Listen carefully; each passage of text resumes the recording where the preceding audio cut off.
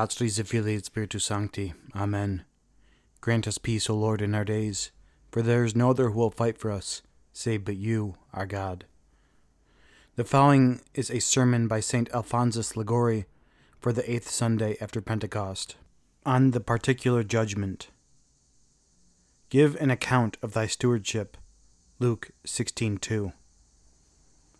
Beloved Christians, of all the goods of nature, of fortune, and of grace, which we have received from God, we are not the masters, neither can we dispose of them as we please. We are but the administrators of them. And therefore we should employ them according to the will of God, who is our Lord. Hence, at the hour of death, we must render a strict account of them to Jesus Christ our Judge. For we must be all manifested before the judgment seat of Christ, that every one may receive the proper things of the body as he hath done, whether it be good or evil. 2 Corinthians 5:10. This is the precise meaning of that "give an account of thy stewardship" in the gospel of this day.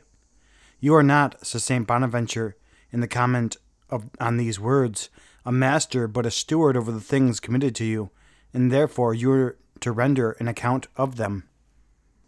I will place before your eyes today the rigor of this judgment, which shall be passed on each of us on the day of our last day of our life. Let us consider the terror of the soul, first, when she shall be presented to the judge; secondly, when she shall be examined; and thirdly, when she shall be condemned. First point: terror of the soul when she shall be presented to the judge. It is appointed unto men once to die, and after this the judgment. Hebrews 9:27. It is of faith that we shall die, and that after death a judgment shall be passed on all the actions of our life. Now what shall be the terror of each of us when we shall be at the point of death, and shall have before our eyes the judgment which must take place the very moment the soul departs from the body? Then shall be decided our doom to eternal life or to eternal death. At the time of the passage of their souls from this life to eternity, the sight of their past sins, the rigor of God's judgment, and the uncertainty of their eternal salvation have made the saints tremble. Saint Mary Magdalene de Pazzi trembled in her sickness through the fear of judgment, and to her confessor, when he endeavored to give her courage, she said, "Ah, Father, it is a terrible thing to appear before Christ in judgment." After spending so many years in penance in the desert, Saint Agatho trembled at the hour of death and said, "What shall become of me when I shall be judged?" The venerable Father Louis de Pont was seized with such a fit of trembling at the thought of the account which he should render to God, that he shook the room in which he lay.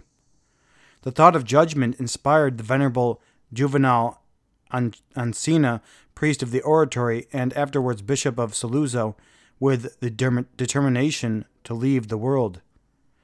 Hearing the Dies Irae sung and considering the terror of the soul when presented before Jesus Christ, her judge, he took and afterwards executed the resolution of giving himself entirely to God. It is the common opinion of theologians that at the very moment and in the very place in which the soul departs from the body, the divine tribunal is erected, the accusation is read, and the sentence is passed by Jesus Christ the judge. At this terrible tribunal each of us shall be presented to give an account of all our thoughts, of all our words, and of all our actions. For we must all be manifested before the judgment seat of Christ, that everyone may receive the proper things of the body according as he hath done, whether it be good or evil. 2 Corinthians 5:10. When presented before an earthly judge, criminals have been seen to fall into a cold sweat through fear. It is related of Piso that so great and insufferable was the confusion which he felt at the thought of appearing as a criminal before the Senate, that he killed himself. How great is the pain of a vassal or of a son in appearing before an angry prince or an enraged father to account for some crime which he has committed. Oh, how much greater shall be the pain and confusion of the soul in standing before Jesus Christ, enraged against her for having despised him during her life. Speaking of judgment, St. Luke says, "Then they shall see the Son of Man," Luke 21:27. They shall see Jesus Christ as man with the same wounds with which he ascended into heaven. Great joy of the beholders, says Robert of the Abbot, great terror of those who are in expectation. These wounds shall console the just and shall terrify the wicked. In them sinners shall see the Redeemer's love for themselves and their ingratitude to him. Who says the prophet Nahum can stand before the face of his indignation? Chapter 1, verse 6. How great then shall be the terror of a soul that finds herself in sin before this judge, the first time she shall see him, and shall see him full of wrath. St. Basil says that she shall be tortured more by her shame and confusion than by the very fire of hell. Hore dior quam ignis erit pudor. Philip II rebuked one of his domestics for having told him a lie. It is thus, said the king to him, you deceive me? The domestic, after having returned home, died of grief. The scripture tells us that when Joseph reproved his brethren, saying, I am Joseph, whom you sold, they were unable to answer through fear and remained silent. His brethren could not answer him, being struck with exceeding great fear. Genesis 45:3. Now what answer shall sinners make to Jesus Christ when he shall say to them, I am your Redeemer and your Judge, whom you have so much despised? Where shall the miserable beings fly, says St. Augustine, when they shall see an angry judge above, hell open below, on one side their own sins accusing them, and on the other the devils dragging them to punishment, and their conscience burning them within? Above shall be an enraged judge before a horrid chaos, on the right sins accusing him, on the left demons dragging him to punishment, within a burning conscience. Whither shall a sinner beset in this manner fly? Perhaps he will cry for mercy. But how, asks Eusebius Emicenus, can he dare to implore mercy when he must first render an account of his contempt for the mercy which Jesus Christ had shown to him? With what face will you, who are to be first judged for contempt of mercy, ask for mercy? But let us come to the rendering of the accounts. Second point, terror of the soul when he shall be examined. As soon as the soul shall be presented before the tribunal of Jesus Christ, he will say to her, give an account of thy stewardship. Render instantly an account of thy entire life. The apostle tells us that to be worthy of eternal glory, our lives must be found conformable to the life of Jesus Christ. For whom he foreknew, he also predestined to be made conformable to the image of his Son. Them he also glorified. Romans 8:29 and 30.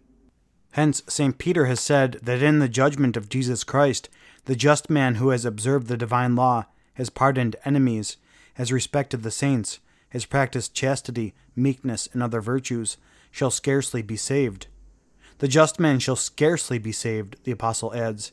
Where shall the ungodly and the sinner appear? 1 Peter 4:18. What shall become of the vindictive and the unchaste, of blasphemers and slanderers? What shall become of those whose entire life is opposed to the life of Jesus Christ? In the first place, the judge shall demand of sinners an account of all the blessings and graces which he bestowed upon them in order to bring them to salvation, in which they have rendered fruitless. He will demand an account of the years granted to them that they might serve God, in which they have spent in offending him. He hath called against me the time. Lamentations 1:15. He will then demand an account of their sins. Sinners commit sins and afterwards forget them. But Jesus Christ does not forget them. He keeps, as Job says, all our iniquities numbered, as it were in a bag. Thou hast sealed up my iniquities as it were in a bag. Job 14:17. And he tells us that on the day of accounts, he will take a lamp to scrutinize all the actions of our life.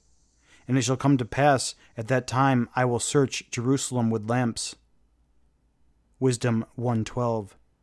The lamp, says Mendoza, on this passage penetrates all the corners of the house. That is, God will discover all the defects of our conscience, great and small.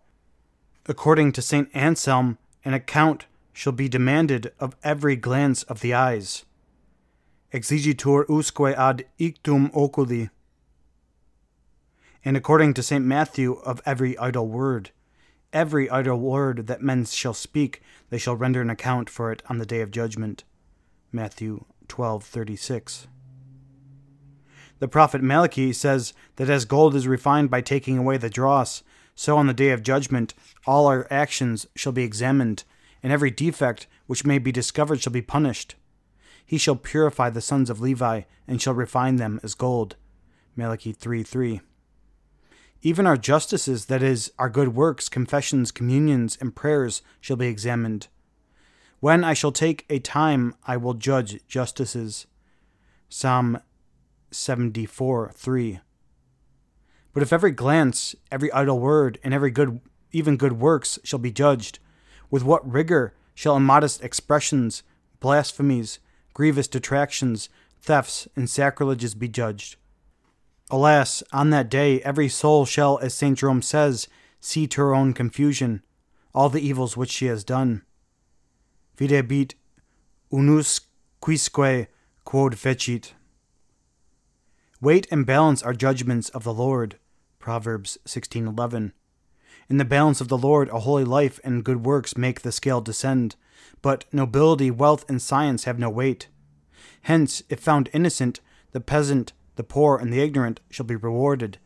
But the man of rank, of wealth, or of learning, if found guilty, shall be condemned. Thou art weighed in the balance, said Daniel to Balthazar, and art found wanting. Daniel 5:27. Neither his gold nor his wealth, says Father Alvarez, but the king alone was weighed. At the divine tribunal, the poor sinner shall see himself accused by the devil, who, according to St. Augustine, will recite the words of our profession, and will charge us before our face with all that we have done, will state the day and hour in which we sinned. He will recite the words of our profession, that is, he will enumerate the promises which we have made to God, and which we afterwards violated. He will charge us before our face. He will upbraid us with all our wicked deeds, pointing to the day and hour in which they were committed. And he will, as the same saint says, concluding his accusation by saying, I have suffered neither stripes nor scourges for this man. Lord, I have suffered nothing for this ungrateful sinner, and to make himself my slave he has turned his back on thee, who hast endured so much for his salvation. He therefore justly belongs to me. Even his angel guardian will, according to Origen, come forward to accuse him, and will say, I have labored so many years for his salvation, but he has despised all my admonitions. Unus quisque angelorum prohibet testimonium quod annis circa eum labavorit, sed ille monita sperevit. Thus, even friends shall treat with contempt the guilty soul. All her friends have despised her. Lamentations 1:2. Her very sins shall, says St. Bernard, accuse her, and they shall say, You have made us, we are your work, we shall not desert you. We are your offspring, we shall not leave you, we shall be your companions in hell for all eternity. Let us now examine the excuses which the sinner will be able to advance. He will say that the evil inclinations of nature had drawn him to sin, but he shall be told that if concupiscence impelled him to sins, it did not oblige him to commit them, and that if he had recourse to God, he should have received from him grace to resist every temptation. For this purpose Jesus Christ has left us the sacraments, but when we do not make use of them, we can complain only for ourselves. But, says the Redeemer, now they have no excuse for their sin. John 15:22. To excuse himself, the sinner shall also say that the devil tempted him to sin. But, as St. Augustine says, the enemy is bound like a dog in chains and can bite only him who has united himself to him with a deadly security. The devil can bark but cannot bite unless you would hear and listen to him. Hence the saint adds, See how foolish is the man whom a dog loaded with chains bites. Perhaps he will advance his bad habits as an excuse, but this shall not stand, for the same St. Augustine says that though it is difficult to resist the force of an evil habit, if anyone does not desert himself, he will conquer it with the divine assistance. If a man does not abandon himself to sin and invokes God's aid, he will overcome evil habits. The apostle tells us that the Lord does not permit us to be tempted above our strength. God is faithful, who will not suffer you to be tempted above that which you are able. 1 Corinthians 10:13.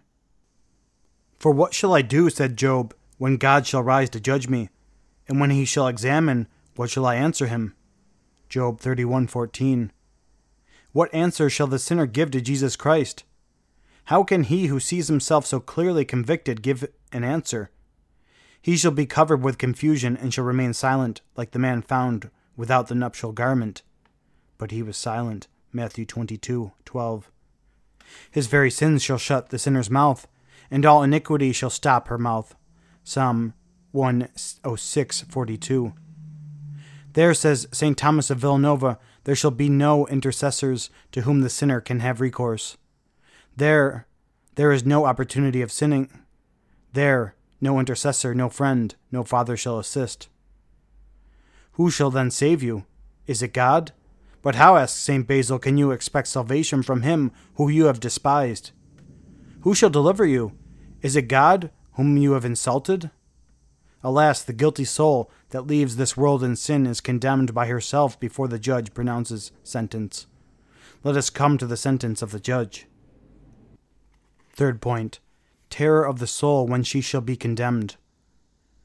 How great shall be the joy of a soul when at death she hears from Jesus Christ these sweet words. Well done, good and faithful servant. Because thou hast been faithful over a few things, I will place thee over many things. Enter thou into the joy of thy Lord. Matthew 25:21. Equally great shall be the anguish and despair of a guilty soul that shall see herself driven away by the judge with the following words, Depart from me, you cursed, into everlasting fire.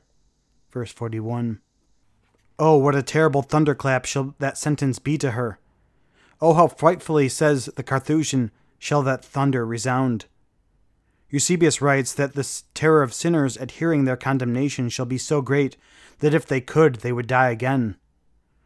The wicked shall be seized with such terror at the sight of the judge pronouncing sentence that if they were not immortal, they should die a second time. But brethren, let us, before the termination of this sermon, make some reflections which will be profitable to us. St. Thomas of Villanova says that some listen to the two discourses on the judgment and condemnation of the wicked with as little concern as if they themselves were secure against these things, or as if the day of judgment were never to arrive for them. Heu quam securi haec dicimus et audimus, quasi nos non tangeret haec sententia, aut quasi dies haec nunquam esset venturus. The saint then asks, Is it not great folly to entertain security in so perilous an affair? Quae est ista stulta securitas in discrimine tanto? There are some, says St. Augustine, who though they live in sin cannot imagine that God will send them to hell. Brethren, as the saint, do not speak thus. So many of the damned did not believe that they should be sent to hell, but the end came, and according to the threat of Ezekiel, they have been cast into that place of darkness. The end is come, and I will send my wrath upon thee, and I will judge thee. Ezekiel 7:2-3. Sinners, perhaps vengeance is at hand for you, and still you laugh and sleep in sin. Who will not tremble at the words of the Baptist? For now the axe is laid to the root of the trees. Every tree, therefore, that doth not yield good fruit shall be cut down and cast into the fire. Matthew 3:10. He says that every tree that does not bring forth good fruit shall be cut down and cast into the fire. And he promises that with regard to the trees, which represent sinners, the axe is already laid to the roots. That is, chastisement is at hand. Dearly beloved brethren, let us follow the counsel of the Holy Ghost. Before judgment, prepare thee justice. Ecclesiastes 18:19. Let us adjust our accounts before the day of accounts. Let us seek God now that we can find him, for the time shall come when we will wish, but shall not be able to find him. You shall seek me, and shall not find me. John 7:36. Before judgment, says St. Augustine, the judge can be appeased, but not in judgment. By a change of life we can now appease the anger of Jesus Christ and recover his grace. But when he shall judge and find us in sin, he must execute justice, and we shall be lost. In nomine Patris et Filii et Spiritus Sancti. Amen.